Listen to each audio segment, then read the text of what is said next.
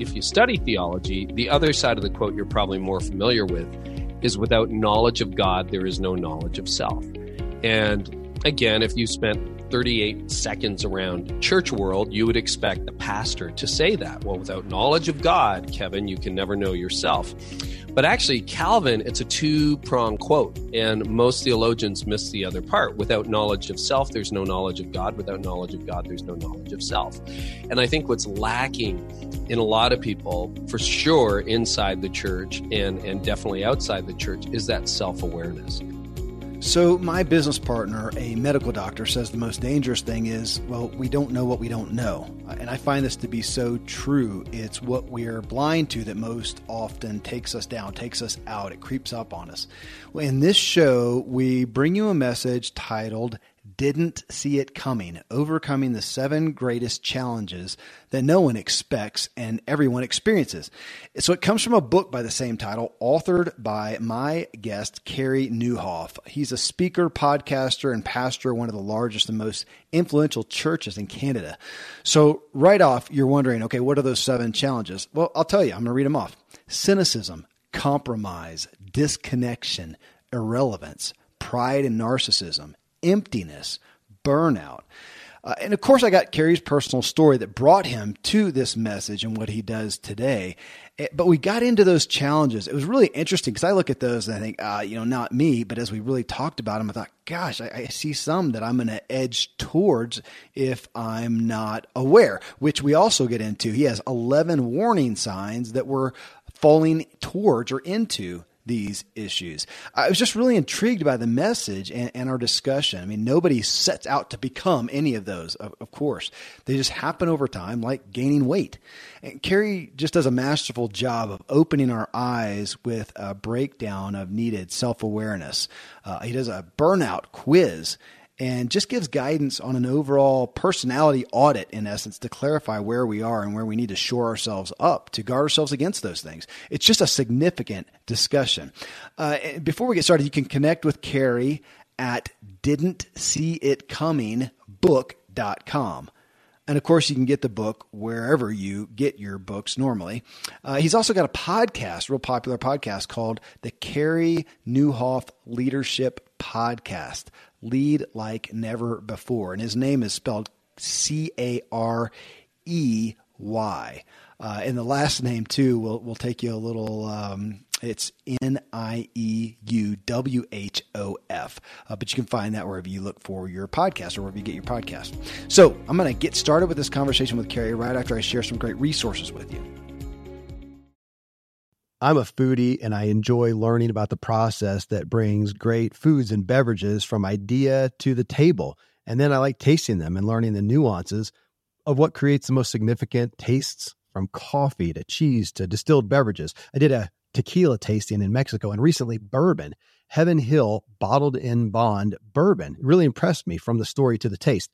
I grew up in Kentucky where horse racing and bourbon are famous, and I got introduced to Heaven Hill Bottled in Bond bourbon. It's produced by Heaven Hill Distillery, which has been and still remains family-owned since 1935. And I'm impressed with the bourbon's ultra-rich, smooth taste. And right on the bottle, it states that this bourbon is 7 years old, which is actually 3 times longer than what's required to be certified as bottled in bond.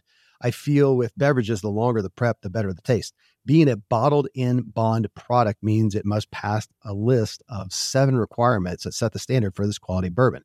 So look for it at your local store. Heaven Hill reminds you to think wisely and drink wisely.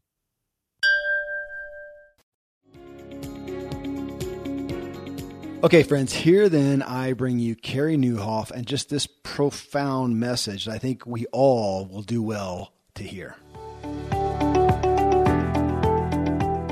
Well, Carey, it is an absolute honor to have you on the show. I always have great guests, but I often have some where there's just been a slew of people saying, if you had this guy on, you've got to get this guy on. And so finally, I just couldn't deny having you here. So thanks for being with us. Well, it's a privilege. You've got quite a legacy here, and it's an honor to be with you, Kevin. Thank you. Well, I want to dig into your message. I want to dig into your book, but I do want to know a little bit about the backstory here, being about personal development. just like Zig did. He started so many, if not all of his presentations, telling a little bit about himself, being the youngest of all these kids, and dad died. What brought you, what's the backstory on you, just your own upbringing that got you to the trajectory of a lawyer and a pastor and an author and where you are now? Take us back a little bit. Yeah. So, it's interesting when you're a little kid. I remember wanting to be I think, my mom kept a little scrapbook of us when we were younger. Like, there's my kindergarten report card and some pictures I did. And I think in like kindergarten, first grade, I wanted to be a baseball player or an astronaut, like all the little kids did. And of course, I had no actual skills for baseball or anything, but that doesn't stop you. And I don't know what it was, but when I was 8 years old, I remember coming home one day and saying to my mom and dad, I think I was at Scouts or Cubs or whatever it was, I want to be a lawyer. And I don't know where that came from. I think it was God. I have no idea. But I wanted to be a lawyer and kind of pursued that dream, but took a really circuitous route there. When I was 16 years old, I went into the local radio station in this little small town I grew up in.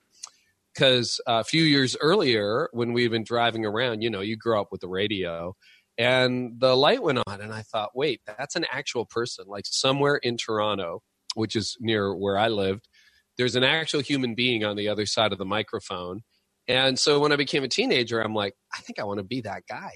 So walked into the local radio station, said to the receptionist, what does it take to get a job here? And they hired me, which was crazy. They didn't even pay me for 3 months, but I didn't care. I wanted to be on the radio. Again, I don't know why. I just wanted to do that, so I did it.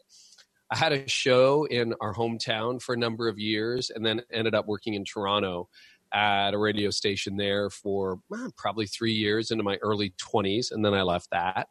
Also, when I was 18 or 19, and again, I don't know how I got this. I don't remember this part of the story, but I started being a columnist for the local newspaper. There was a syndicate of like half a dozen just local newspapers in the area I lived in, and I would write political opinion pieces with more comedy, satire. But it was so by the time I was done high school, I was on my way to law school. That was going to be my destination. I was already a syndicated columnist, and I had a radio show. So don't ask me what needs to be. Plus, I drove a pickup truck for my dad and his company. So that was a good job as well. But that was sort of my path. Ended up doing undergrad in history, went into law school. Best thing to come out of law school was my wife, Tony. I was raised in a Christian home. She was first year law. So I was raised in a Christian home, kind of drifted in my late teens, but recommitted my life to Christ in my early 20s. So I entered law school with an active faith. But like that didn't mean I was going into ministry. But between first and second year law, felt a call into ministry, decided to finish law, worked for a year in downtown Toronto, got called to the bar, and then resigned and went into seminary. Yeah. And halfway through seminary, I thought I have no gifts for ministry. So, because I'm a lawyer, I'm a leader, I'm an entrepreneur, like not your classic, pastoral care shepherd type guy. So I thought, what if I'm a disaster in congregational ministry? So we found these 3 little churches north of Toronto that needed a student pastor, which meant you had all the responsibilities but half the pay of a regular pastor. Right. So I went up there, started with these tiny churches of like average attendance on a Sunday of 6, 14, and then the mega church had 23. Yeah. And those are some of the people I'm still with all these years later. These days, our church is like 1,500 people on a Sunday, plus thousands online. Probably 3,000 to 4,000 people call our church home. And stepped back as a lead pastor a few years ago. So I'm now the founding and the teaching pastor. I still teach at our church, but it gives me a little more bandwidth to write books, build into leaders. I do a lot of speaking. I have my own leadership podcast. And then, I blog too. So it's just like very eclectic life, but a lot of fun. Yeah. And always had a heart for the business community. Well, and to take me back, just as we look at, of course, this is indicative of everybody I have on the show. That's why they're here, is there's that drive when you talk about early age and looking at, I want to be a lawyer and then seeing the studio. I want to do that. Where do you think that came from? As you look back now, where are the threads of what was that motivation that spurred you to do anything besides, watch video games? Not that they had those as much back then, but, right. to squander the time as opposed to there were things you wanted to go Atari, after. Man. Yeah, of course. Yeah. Yeah, no, that's a really great question. And I would process it like through a theological framework, which would be my worldview and my perspective. I think it's gifting and calling. I don't know where drive comes from. Like, honestly, if a 16-year-old said to me, I'm going to, start my own podcast and see what happens. I don't know who goes into radio anymore, but, I'd be like, well, good for you, kid. Like it's a really weird thing. Or I'm going to start my own blog at 18 or, writing for a newspaper. It would be unusual. Joe Walsh, one of the musicians in the Eagles, if you've ever seen the Eagles documentary on Netflix, it's fascinating just from a human standpoint. And Joe did his share of drugs in his day, so he's got a few functioning brain cells left. Like, it was hard on him, but I remember he said, as only he could say, he said, because they asked him the same question, like, what do you think of your time with the Eagles? And he just said, at the time, your life feels like confusion. It feels like all these misdirections. But when you look back on it, it looks like a beautifully written poem. And I think there's a lot of sense to that, these all seem like left turns, right turns. What? Are you a lawyer, a broadcaster, a pastor? Excuse me. But the one thread, and I had a guy, a friend, I don't know whether you know him or not, but Exponential is sort of his event. His name's Todd Wilson.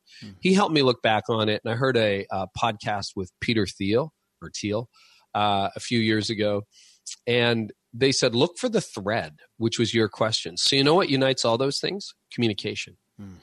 Communication, right? So a lawyer, my wife is more the solicitor. She will sit there and draft a contract all day long. I'll rip the contract up and go into court and argue why it should never be enforced. I mean, that's my personality, right? My year in law, it was short, but I was in court almost every day. And I loved the thrill of like being in the courtroom, not knowing what was going to happen, trying to convince a judge that our side was right. Like, that was exciting. My favorite part of preaching, communication, radio, communication, columnist, communication. And now I blog, write, and podcast. Guess what that is? Communication. So the one thread, the way that God, I think, has gifted me, or the calling on my life, is to be a communicator. Yeah. And so that is the thing that sort of unites all the disparate threads of my life. And even my staff have said over the years, as our church has grown, your primary form of leadership is communication. I'll just rally the troops, inspire them with some vision, give them some marching orders, and then go for it. So that is the common theme that I see. And that was my next question. You just answered that. As you look through that thread, what do you see? And you talked about gifting and calling and communication. Well, obviously, in this book, Didn't See It Coming, you are communicating a significant message. You know what? Before I get into that question on, I want to ask you a kind of an overarching cultural question. I know part of this came from, you cited your own burnout. Yeah. Tell us about that, just to give us a good preface. Yeah, I would say the other thread, honestly, Kevin, would be there's an entrepreneurial gifting wiring that's in there too. So to go back a little bit further, when I was hired at the radio station, I mean, it was a local radio station. It doesn't get really much smaller than the radio station I was at. It was 1,200 watts, AM dial. Yeah. Like, it wasn't very prestigious. And I had the Saturday night shift and the Sunday night shift. So I'm very motivated, very driven. So even then I would say to my boss, like, what are the ratings for this show? Like, who's listening?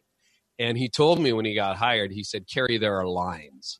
I'm like, what do you mean lines? Like lines? He goes, no, lines as in not even a statistical meaningful number that you can write down. There's just like a line, not even 50. So basically nobody was listening.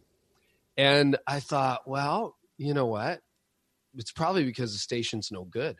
So I saw that they were playing really bad music, but they also had a library full of records, and they were all the records that I was listening to, the records my friends were listening to, the records, the radio station that actually had listeners we're playing. So on Saturday night, nobody's around, everybody's off, the boss isn't really listening. I started just playing whatever I wanted. I broke format. Beautiful. And just went into the library and like took the records and started playing them. And then my friends started listening. And within about a year, people found out, and some of the staff were mad, like, why do you get to do this? And I just said to my boss, well, you check next time the ratings come out. If we have lines, we'll talk.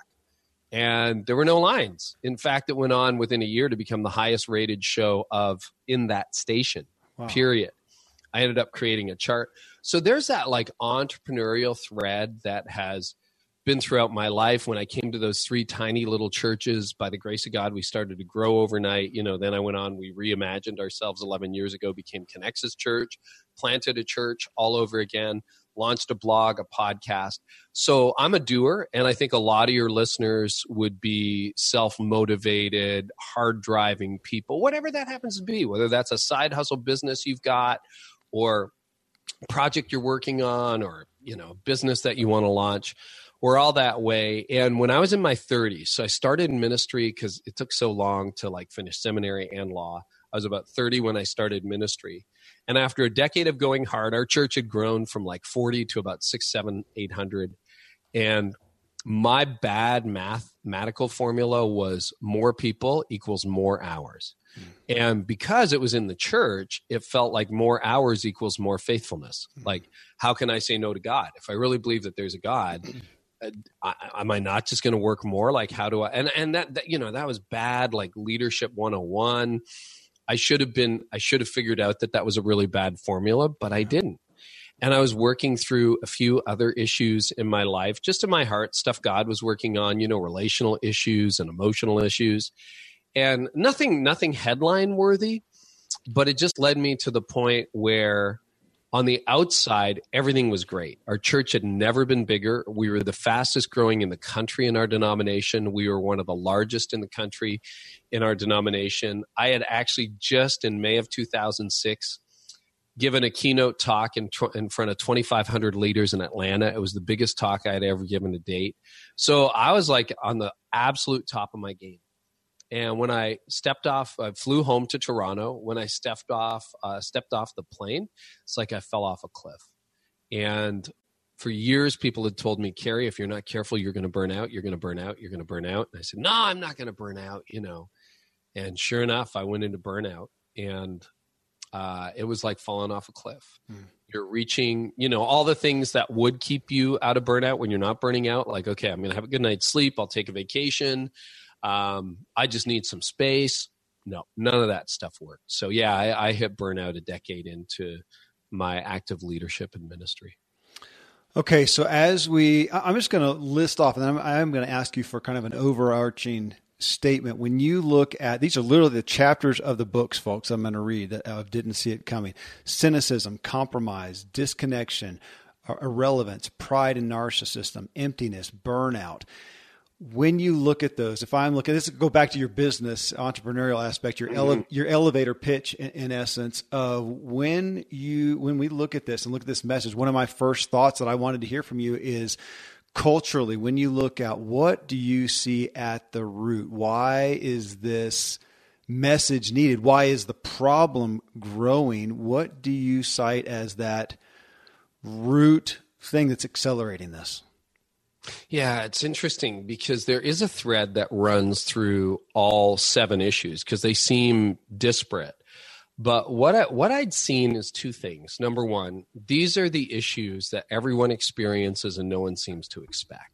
The emptiness of success. And I started to see that when I was in my mid-20s in law in Toronto, when I worked for that year in downtown Toronto. I was surrounded by very successful lawyers. It was the Canadian equivalent of Wall Street. So these guys, like if they're, in today's dollars, they were probably pushing 7 figures, like high 6, low 7. So they're making close to $1 million a year or more. They had the house, they had the car and everything. And yet I could not find a happy lawyer in downtown Toronto. And everybody was kind of miserable. And I thought, okay, pay attention, take good notes. And I thought that ministry would solve that. I thought, okay, I'm going to go into ministry. Everything's going to be awesome. And it was in ministry that I really grew cynical. And then I started to notice the dropout rate in leadership. And I think there's two forms of dropout. Number one, former lawyers, former pastors, former bankers, former executives. There's that. It's like, I just couldn't handle it anymore. I got out. But then there's a lot of people, and they're more like corpses. It's like, no, I'm still in leadership, either because they need the paycheck or they just haven't quit or whatever. And the joy of life is gone, but the function of life continues. And if you really sat down with them over a meal, you would discover that they are kind of burned out and they are feeling empty despite their success. And they've grown very cynical. And maybe they haven't had like a disqualifying moral compromise, but compromise is growing in their life. And maybe they were pretty cutting edge in their 20s, but now they're 45 and the kids are nipping at their heels. And so those are the issues. And I meet a lot of leaders in the business space and in the church space that when I really sat down and then I looked at my own life, I said, you know what, these are the things we don't talk about enough. These are the things that, like, okay, you don't like your marriage, you don't like your family, you don't like your partners, you don't like your job. Chances are one or some of these 7 are underneath that. So let's put some light on them. And let's try to figure out if you've grown cynical, if you've become a bit irrelevant, if you're proud, if you're feeling empty, and if you're compromising, like your character isn't where it should be, is that fixable? Yeah, absolutely it is. And do you have to live this way? The answer is no, you don't have to live that way. So that's why I wrote the book. And thanks to these sponsors for bringing us today's show. Thankfully, the days of building a business website, then having this massive endeavor to integrate an online store are gone. Today, Shopify has fixed all that. I had one business where we actually built the entire website on Shopify's platform. So whether you're just starting out or you're selling $1 million of product already, Shopify is just the industry leader. It works the same for physical products or online and digital, and Shopify is just hands down the best out there. Most importantly, Shopify helps you turn browsers into buyers with the internet's best converting checkout. It's 36% better on average compared to other leading commerce platforms. Getting people to buy is not that hard, at least to the buying point, but getting them to actually give their payment info is, and Shopify is king in that department. They also have top tier customer service, which I think is critical. You can sign up for a $1 per month trial period at shopify.com/Kevin. That's all lowercase. Go to shopify.com/Kevin to grow your business no matter what stage you're in. Shopify.com/Kevin. Friends, I'm pretty candid about my lack of financial prowess. Money and numbers are fairly Greek to me, so I need a lot of guidance. One of my closest friends is a wildly successful wealth manager, and I'm working on some financial literacy and just continually seeking guidance. So I ask you to check out yahoofinance.com. Nobody knows it all, and Yahoo Finance is an incredible resource for the rookies like me or the seasoned investors. Before my dad passed away recently, Dave Ramsey and his wife Sharon flew down to visit. We all got to spend a day together, and I was at yahoofinance.com just now. I saw multiple news flashes from Dave and other people that you respect, and they were hitting so many of the hottest areas in finance today. So it's a place to get a snapshot of all aspects of your financial interests, and if you have them, your portfolios. I hadn't realized Yahoo Finance is the #1 finance destination, producing a holistic look at the financial news cycle, including breaking news, original editorial perspectives, analyst ratings, independent research, customizable charts, and so much more. So for your comprehensive financial news and analysis, visit the brand behind every great investor, yahoofinance.com, the #1 financial destination, yahoofinance.com. One more time, yahoofinance.com. I live high up in the Rocky Mountains where the air is clean and fresh as possible, but then I step indoors and I'm breathing in untold amounts of toxins and allergens from paint and carpet and cleaning chemicals and pets and furniture and appliances and mold and so on. Studies show the indoor air is 2 to 5 times more polluted than the outdoor air anywhere you are, and in some places it's 100 times worse than that. Well, the solution is to get an air purifier, and Air Doctor is just the best out there. It filters out 99.99% of dangerous contaminants and allergens, such as pollen and pet dander and dust mites and mold and even bacteria and viruses, so your lungs don't have to try to do that. Air Doctor comes with a 30-day money-back guarantee. So if you don't love it, just send it back for a refund minus shipping. Go to airdoctorpro.com. You can use the promo code Kevin, and depending on the model, you'll receive up to 39% off or up to $300.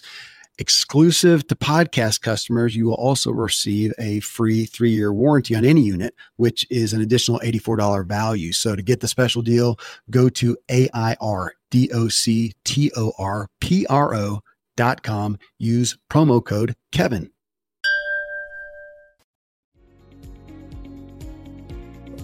Goodness. Okay, and I know there's so many points I could pull out, but this is my show. I get to pull out what I want to. And the one that jumped out to me, just out of a curiosity, was some content, some real estate that you gave to narcissism growing in our culture. And so I love words. I love to dig into them. And one of the definitions I got was extreme selfishness with a grandiose view of one's talents and a craving for admiration as characterizing a personality type.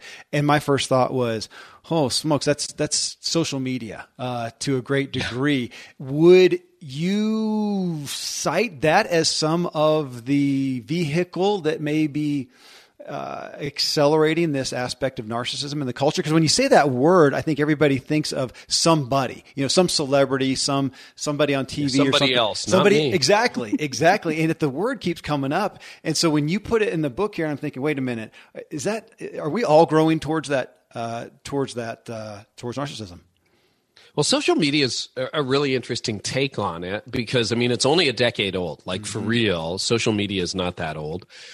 And so we have a chance to express us. And I think it's a common thing to say, you know what, it's social media that's doing it. But here's my take on, and I might change my take on technology. We are its parent, but we're also its child.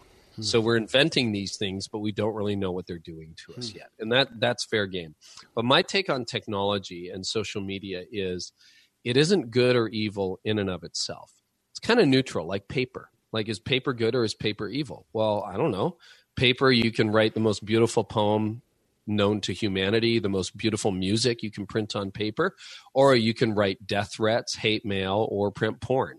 Like, what, is paper bad? I don't know. And I think social media and technology are the same way, that they're not good or evil. They just reveal and amplify what's already there. So if you had narcissistic tendencies a decade ago, well, Instagram makes it a lot easier for you to make it all about you all the time. So that was in you, but social media revealed it and social media amplified it. So I think that is the case. And I believe it's a neutral technology. It can be used for good and evil. And it's like somebody said a long time ago, the divide in America is one that doesn't just split the country, it splits every human heart. And I think that's true, that we see that. So yes, I think social media, but narcissism goes back to Narcissus, of course, in ancient Rome. And, this is a problem, a guy staring at his reflection, until he dies.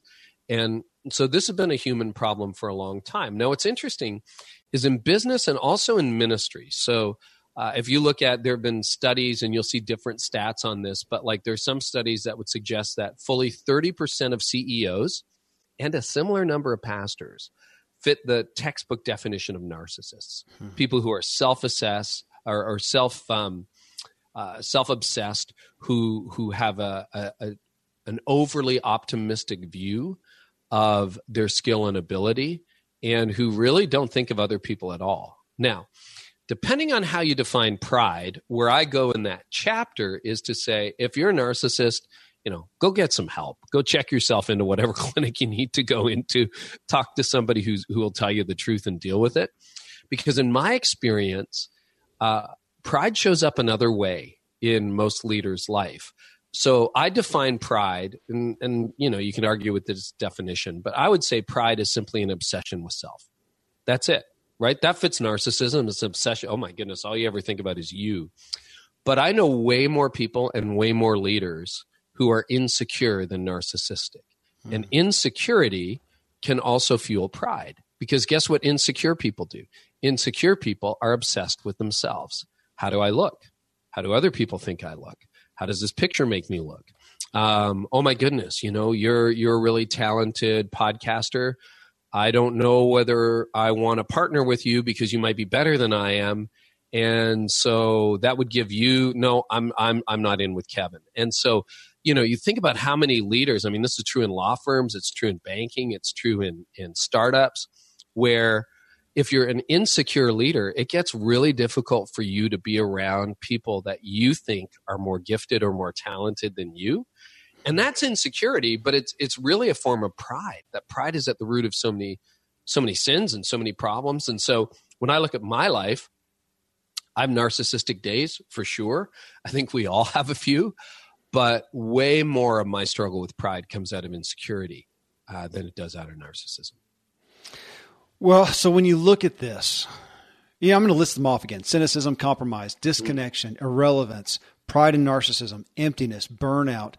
When you look at those and we talk about some of these root issues, from again, that 10,000 foot view, I find myself wanting to ask, what do you feel like you have lots of, each of those chapters, you have ways to deal with it, ways to attack this thing. But if I say overall, how would you do this from a solution standpoint? And being a pastor and a Christian guy, there's an expectation you say, well, just come to God.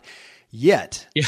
I know. Yet, okay. I hear you. So here's what got me. This is not even the last chapter of the book. This is after the last chapter of the book. You call it the conclusion, and you lead with a quote from John Calvin that just got my attention like that. Without knowledge of self, there is no knowledge of God.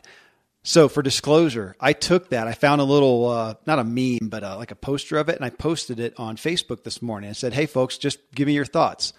And the thoughts are coming in. And obviously a controversial statement, but one, being in personal development, being a human myself who's trying to better myself, I'm enamored with that perspective, because you didn't come to just the Christianese, answer. You're saying, no, you got to go in. And you talk about being self-aware. Unpack that a little bit for us. Yeah, it is fascinating because it's a two-pronged quote. The one, if you're on the theological side or study this at all, I mean, this is open to everybody, but if you study theology, the other side of the quote you're probably more familiar with is, without knowledge of God, there is no knowledge of self. And again, if you spent 38 seconds around church world, you would expect the pastor to say that. Well, without knowledge of God, Kevin, you can never know yourself. But actually, Calvin, it's a two-pronged quote, and most theologians miss the other part. Without knowledge of self, there's no knowledge of God. Without knowledge of God, there's no knowledge of self. And I think what's lacking in a lot of people, for sure, inside the church and definitely outside the church, is that self-awareness. Now, Daniel Goleman years ago did us all a gift when he told us that self-awareness is at the heart of emotional intelligence. And we all know that as employers, leaders, bosses. You don't want to hire emotionally unintelligent people. But I think what's lacking in all of those, and what really had to grow in me in my 30s and my 40s, was that self-awareness.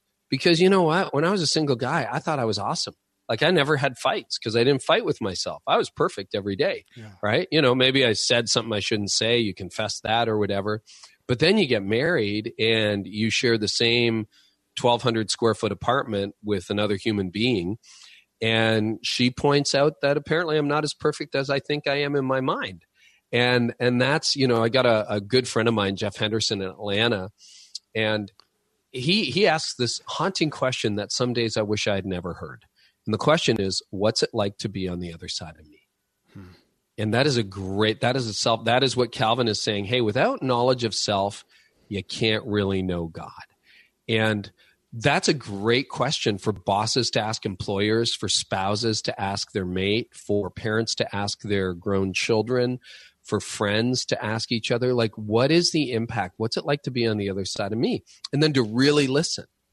And what I've learned is that as my self-awareness grows, I am far more sensitive to my impact on other people, to even how I believe God uses human life. But that self-awareness is missing. Like, think about the worst boss you ever had. Self-aware, not self-aware. I can promise you that terrible boss was not self-aware. Think about some of the meanest people on the planet. Self-aware, not self-aware. Think about the religious hypocrites you hate. Self-aware, not self-aware, not self-aware. And so I've got to have the humility to look in. I have to have the humility, and I'm still working on it, to say, Kevin, what was that meeting like for you? Like, are you discouraged? Did that hurt you? Because sometimes we have to have hard conversations, but that doesn't mean I have to be a jerk about it. And as my self-awareness has grown, it's helped me figure out, what is this emptiness that comes on the other side of success? Like, where does that come from? Why have I grown so cynical? How does compromise start? Because sure, I haven't had an affair, but am I morally compromised in any area of my life? Even something that wouldn't get me fired, could that grow to be something bigger? Pride, all those issues you start to see them in a different light. And you know what we're great at, Kevin, without self-awareness? I'll point out all the problems in your life. You got a half hour? I'm going to tell you everything that's wrong with you. Mm-hmm. The self-aware person goes, I think this better start with me. I think it better start in the mirror. I think I have some work to do. I think there's some things I have to address and I have to confess, and that maybe I better ask you, hey, is that okay what I said, or did that come across as harsh, or what I did there, do you think that was 100% ethical, like above board, or do you think that was questionable? Like, when you start asking those questions, and I think that's where Calvin was driving, man, good stuff happens for everybody. Well, it does. And it got me at first, as I dove into the book here and I'm looking at it, I'm thinking, okay, this is great information. This is revelatory information. But then as I read that and as I went back to the chapters, I'm feeling like it's a need for a personal audit. Like a workbook needs to associate itself with the book to go through, and just like that, what self-aware people know that others don't. And you list out 4 things. And folks, this is at the end of the book. What's interesting to me that you put it at the end of the book. I'm glad you read to the end. I mean, that's a bonus, Kevin. Well, you could have led with that as well, or make that a book in and of itself, and you took a handful of pages to do it. And you talk about, one, their impact on, again, folks, this is what self-aware people know that others don't. Their impact on others, their weaknesses, their strengths, and their limits. In the business world, in the personal development world, I'm very familiar with number 2 and number 3, weaknesses and strengths, not so much with my impact on others and my limits, especially. And I think for a lot of, as you said, well, you didn't say it, but success-oriented people, high-achieving people, we don't tend to want to talk about limits. So again, we've got those 4 things. One thing to do an audit from them, but even going back to the strengths and weaknesses, which I'm comfortable or I'm familiar with, it's one thing to know them, to speak them, but another thing to orient our lives around these. And yet that's what I feel like you're calling us to with self-awareness. It's knowing these things and orienting ourselves around them to be self-aware. Otherwise, we're not. And that's heavy.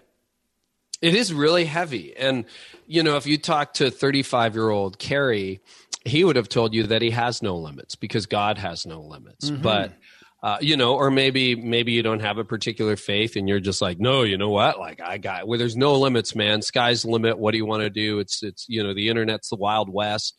We're going to take over the world. Great. But the reality is you do have limits. And I'm not God, and I do have limits. And it's so ironic because when I was going, and this is to anybody who's in startup world, anybody who's just at that point where, there are no more hours in the day, but there's still work. That was how I spent my 30s.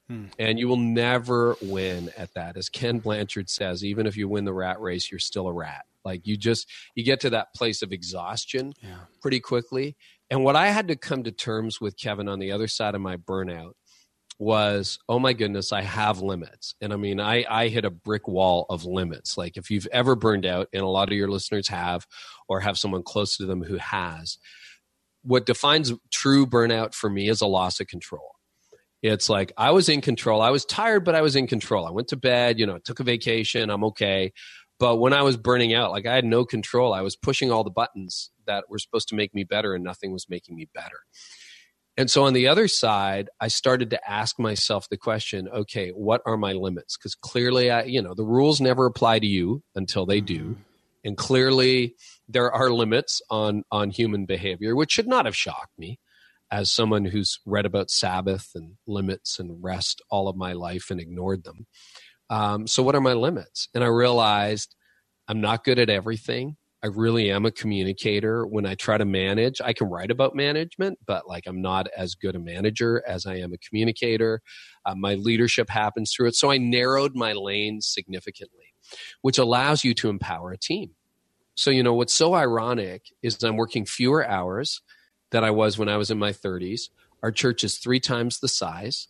I've written 4 books in the last decade since I burned out. I have a healthier and better marriage and relationship with my kids.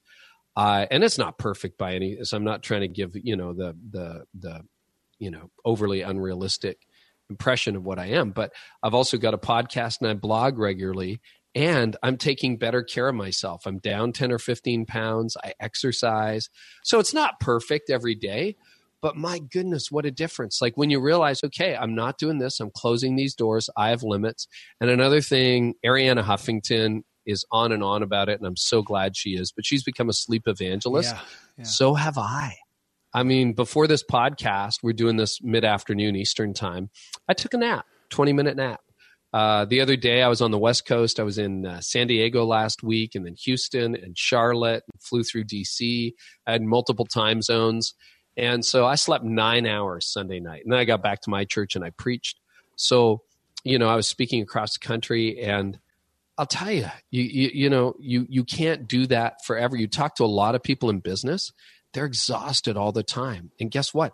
That's where the moral compromise starts. That's when you're up late one night and you end up doing something that you regret. So I'm just like, I have limits. And the more I observe them, the better my life seems to go. The more and you can cheat for a season. Yeah, we all got to hustle. It's a launch. You're launching a product, whatever. It's a big season.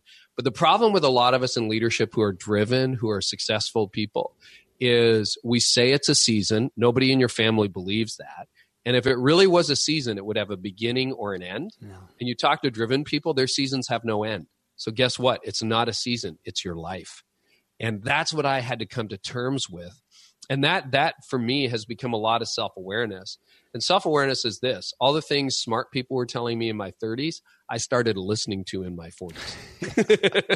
Yeah, absolutely. That's what it boils down to for me. Absolutely. I thank you for pointing out the sleep one. Yeah, that is one that I know we're hearing more about. Thank goodness, because we're only as good, at least long-term, as you said, as our recovery. And I'm going to speak to the audience here, looking at the chapters of the book, and as Carey dives into cynicism, compromise, disconnection, irrelevance, pride and narcissism, emptiness and burnout, you do such a masterful job of going through there, explaining those. I think all of us, anybody has to resonate with each aspect to some degree. And then you do talk about how to recognize it, understand it, and how to deal with it. So folks, there's your charge. Just go get the book, because we would be on here for hours to really do justice to it. But you also then talk about 11 important warning signs. And I'm not going to ask you to go through and hit each of those, but I do want you to give us at least an umbrella of knowing that, because when I look at those things, I can resonate with those. But do I know the warning signs? As my business partner talks about, the most dangerous thing is we don't know what we don't know. And so when you talk about warning signs, that's what I want. Tell me, because those I'm gonna check in with right away or not. Yeah, the warning signs for burnout, and these are not like from the Mayo Clinic, but they are things that I've experienced and the things that I've seen that seem to resonate now with the thousands of leaders who've been through my little burnout quiz. But one was loss of passion. I'm just going to make the assumption again, because the kind of people who listen to this show, you're driven, like you're passionate, idealistic, hopeful. And prior to my burnout and during my burnout, my passion was just fading. And I still believed, like intellectually I was there, but emotionally I was spent. So one is your passion fades. Another sign would be emotionally, you're in a flat place. So you get news that somebody's pregnant and they're having a baby, and intellectually, okay, I should be happy right now, but like you don't feel anything. You're just flat as a pancake. Or somebody dies, or you find out that a friend has a cancer diagnosis. And again, your brain says, be sad, but you don't feel it. You're just flat. And then the next thing I'm going to share sounds contradictory, but it's not. So you're not feeling the highs or the lows. You know, you're supposed to rejoice when other people rejoice and mourn when other people mourn. You can't do that. But what you find yourself is that your reactions also get very disproportionate. So your 8-year-old is supposed to empty the dishwasher and she doesn't. And like you have a nuclear meltdown. It was a 3 out of 10 offense. Like, okay, you know what? You can't do X until you empty the dishwasher. But like you just about lost it on her. And that's not good. That's disproportionate. It's like a 3 should be a 3. If there are probably some situations in life you should have a nuclear meltdown over, but this isn't one of them. And you've got a hair-triggered temper, or, you know, you're teaching your 16-year-old to drive and you screamed off the road. You know, you screamed her right off the road and she got out of the car and you're like, whoa, what is that? That's a really bad sign. Here's a real simple one, Kevin. You don't laugh anymore. Man, when I was burning out, it started in May of 2006. And I remember listening to the radio, driving somewhere, probably in September, and somebody said something. And it made me laugh out loud, like literally laugh out loud. And I caught myself and I thought, I don't think I've laughed out loud for 3 months. And that's like your sense of humor is gone. You saw a movie, you know, food doesn't taste good anymore. So those are some signs that you really, and I'll give you one more before, and I've got a quiz that people can take. If you're interested, I can give you the URL, the website. But one more is sleep and time off no longer refuel you. So that can be a real sign of burnout. So, okay, I got 8 hours last night, but I feel worse now than I did before I went to bed. So I'm going to get another 8 hours, and you're like, uh-oh. This isn't working. Like I took 3 weeks off my summer burnout in July, and I thought, okay, I'm going to get better. And by the end of the 3 weeks, I was worse. That's when I had to go to my board and say, guys, I don't know what's wrong, but like I'm in trouble here. And, you know, by the grace of God, I recovered. It took me about a year to get back to almost normal, and then 3 to 5 to find a new normal. But if people are interested, you can take the burnout quiz at didn'tseeitcomingbook.com. Didn'tseeitcomingbook.com. Scroll halfway down the page. You'll see a cynicism quiz and a burnout quiz, so you can take those for free. Thank you. I will do that when we're done here. We'll wrap it up so I can do that sucker. You know, again, when you look at the chapters of the book, I mentioned a minute ago in regards to the self-awareness, doing an audit. I honestly thought I want to do that. And my first thought was I want to do it with my wife, just to go through there and read about cynicism and read your explanation and go, where are we? I want to rate myself. Again, kind of like a quiz overall. Where am I on compromise? Because as I started reading through them, I thought I relate to all of them on some level. Now, if we take the scale in essence, which my business partner, the doc, always says, we're all on the spectrum. You take any pathology and we're on the spectrum somewhere, but we're either way over here and it's not too bad, or we're way over here and it's tragic. It's cataclysmic. I want to do that on all of these areas. Well, Kevin, you know, and this is the interesting thing is we often think of cynicism as binary, right? You're either cynical or you're not. Yeah. But what I've discovered for a lot of leaders is it's a creep. So if you like a gradual, a slow fade into it. So if you look at 20-year-old me, I was probably 95% optimist, 5% pessimist. If you met 39-year-old me, I was 95% cynic and 5% optimist. And so what happened was it just slid over time. And the same can happen with compromise, right? So you look at who you think you should be. And again, this operates independent of faith, whatever you believe. But you have a view of, you know what? If I'm going to be a decent, moral human being that's contributing to society, I should be X. But we have these big boxes where we're like, well, I haven't cheated on my wife, and I'm okay with the IRS, and I'm not involved with organized crime. So therefore, I haven't morally compromised. Wait a minute. It's way more subtle than that. And, you know, the people who end up in an affair, the people who end up stealing money from the company, it usually didn't start with, I'm going to go and take, you know, $3 million out of this account and put it in mine. It started with a paperclip. Or it started with doing something when nobody really noticed and you thought, well, that wasn't so bad. And you gradually work yourself into bigger and bigger space. So where are you? And can you stop yourself from doing that before you really jeopardize your life or everything you built or your family or your company or your future or whatever that is. And so it's looking for those little signs. Well, so on looking at these signs and I feel like I've spent a lot of time on recognizing the problem, on bringing it out. Obviously, the book has been written. You did this. You communicated with this for a message of hope, of how to get out of this, how to get well, how to on solutions. And so I would ask you to end us here on that aspect. There is hope. Tell us the hope that we have at the end of this. Can I give you two? Please. Because we talked about burnout and cynicism a bit. So You're right. The book provides sort of a meta overview of how to get yourself out of a cynical, compromised, burned out place. But then a little hack, a little habit that can really help. So I think the antidote to cynicism is hope. So, if you look at cynics, they've lost hope. That's what happens. So I encourage you to reclaim hope. I do that from a faith perspective, although you don't have to be, have a faith to read the book. The book was written to a broader audience. I think it makes the most sense from a faith perspective, but, wherever you get your hope from, go get your hope from.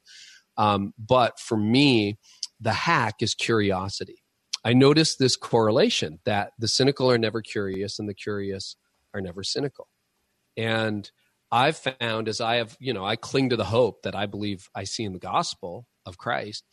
But if I'm being really curious in my life, like I'm asking you questions and I'm open, because cynics know everything. They're like, Kevin, I'll tell you how that ends, blah, blah, blah, blah, blah. If I'm not that guy and I'm like, oh, really, Kevin? Well, tell me more and help me understand. And I'd love to know more. Or you're just curious about like, why is the sky blue? Or how come stuff sticks to the earth? Or why are children so curious? If you get really curious about things, you will do a much better job staving off cynicism. And then finally for burnout, tell somebody. You gotta go get help. It could be a good counselor. It could be a doctor. It could be a combination of all that. But the hack that I've learned to stay out of burnout and to get out of burnout was I had to find a new normal. Normal got me burned out. So if you're showing half the signs, some of the signs, all the signs of burnout, guess what? Normal got you there. And when you're in the pain of burnout, when you're in the pain of burnout, it's really difficult because basically you just want to get back to normal. So terrible.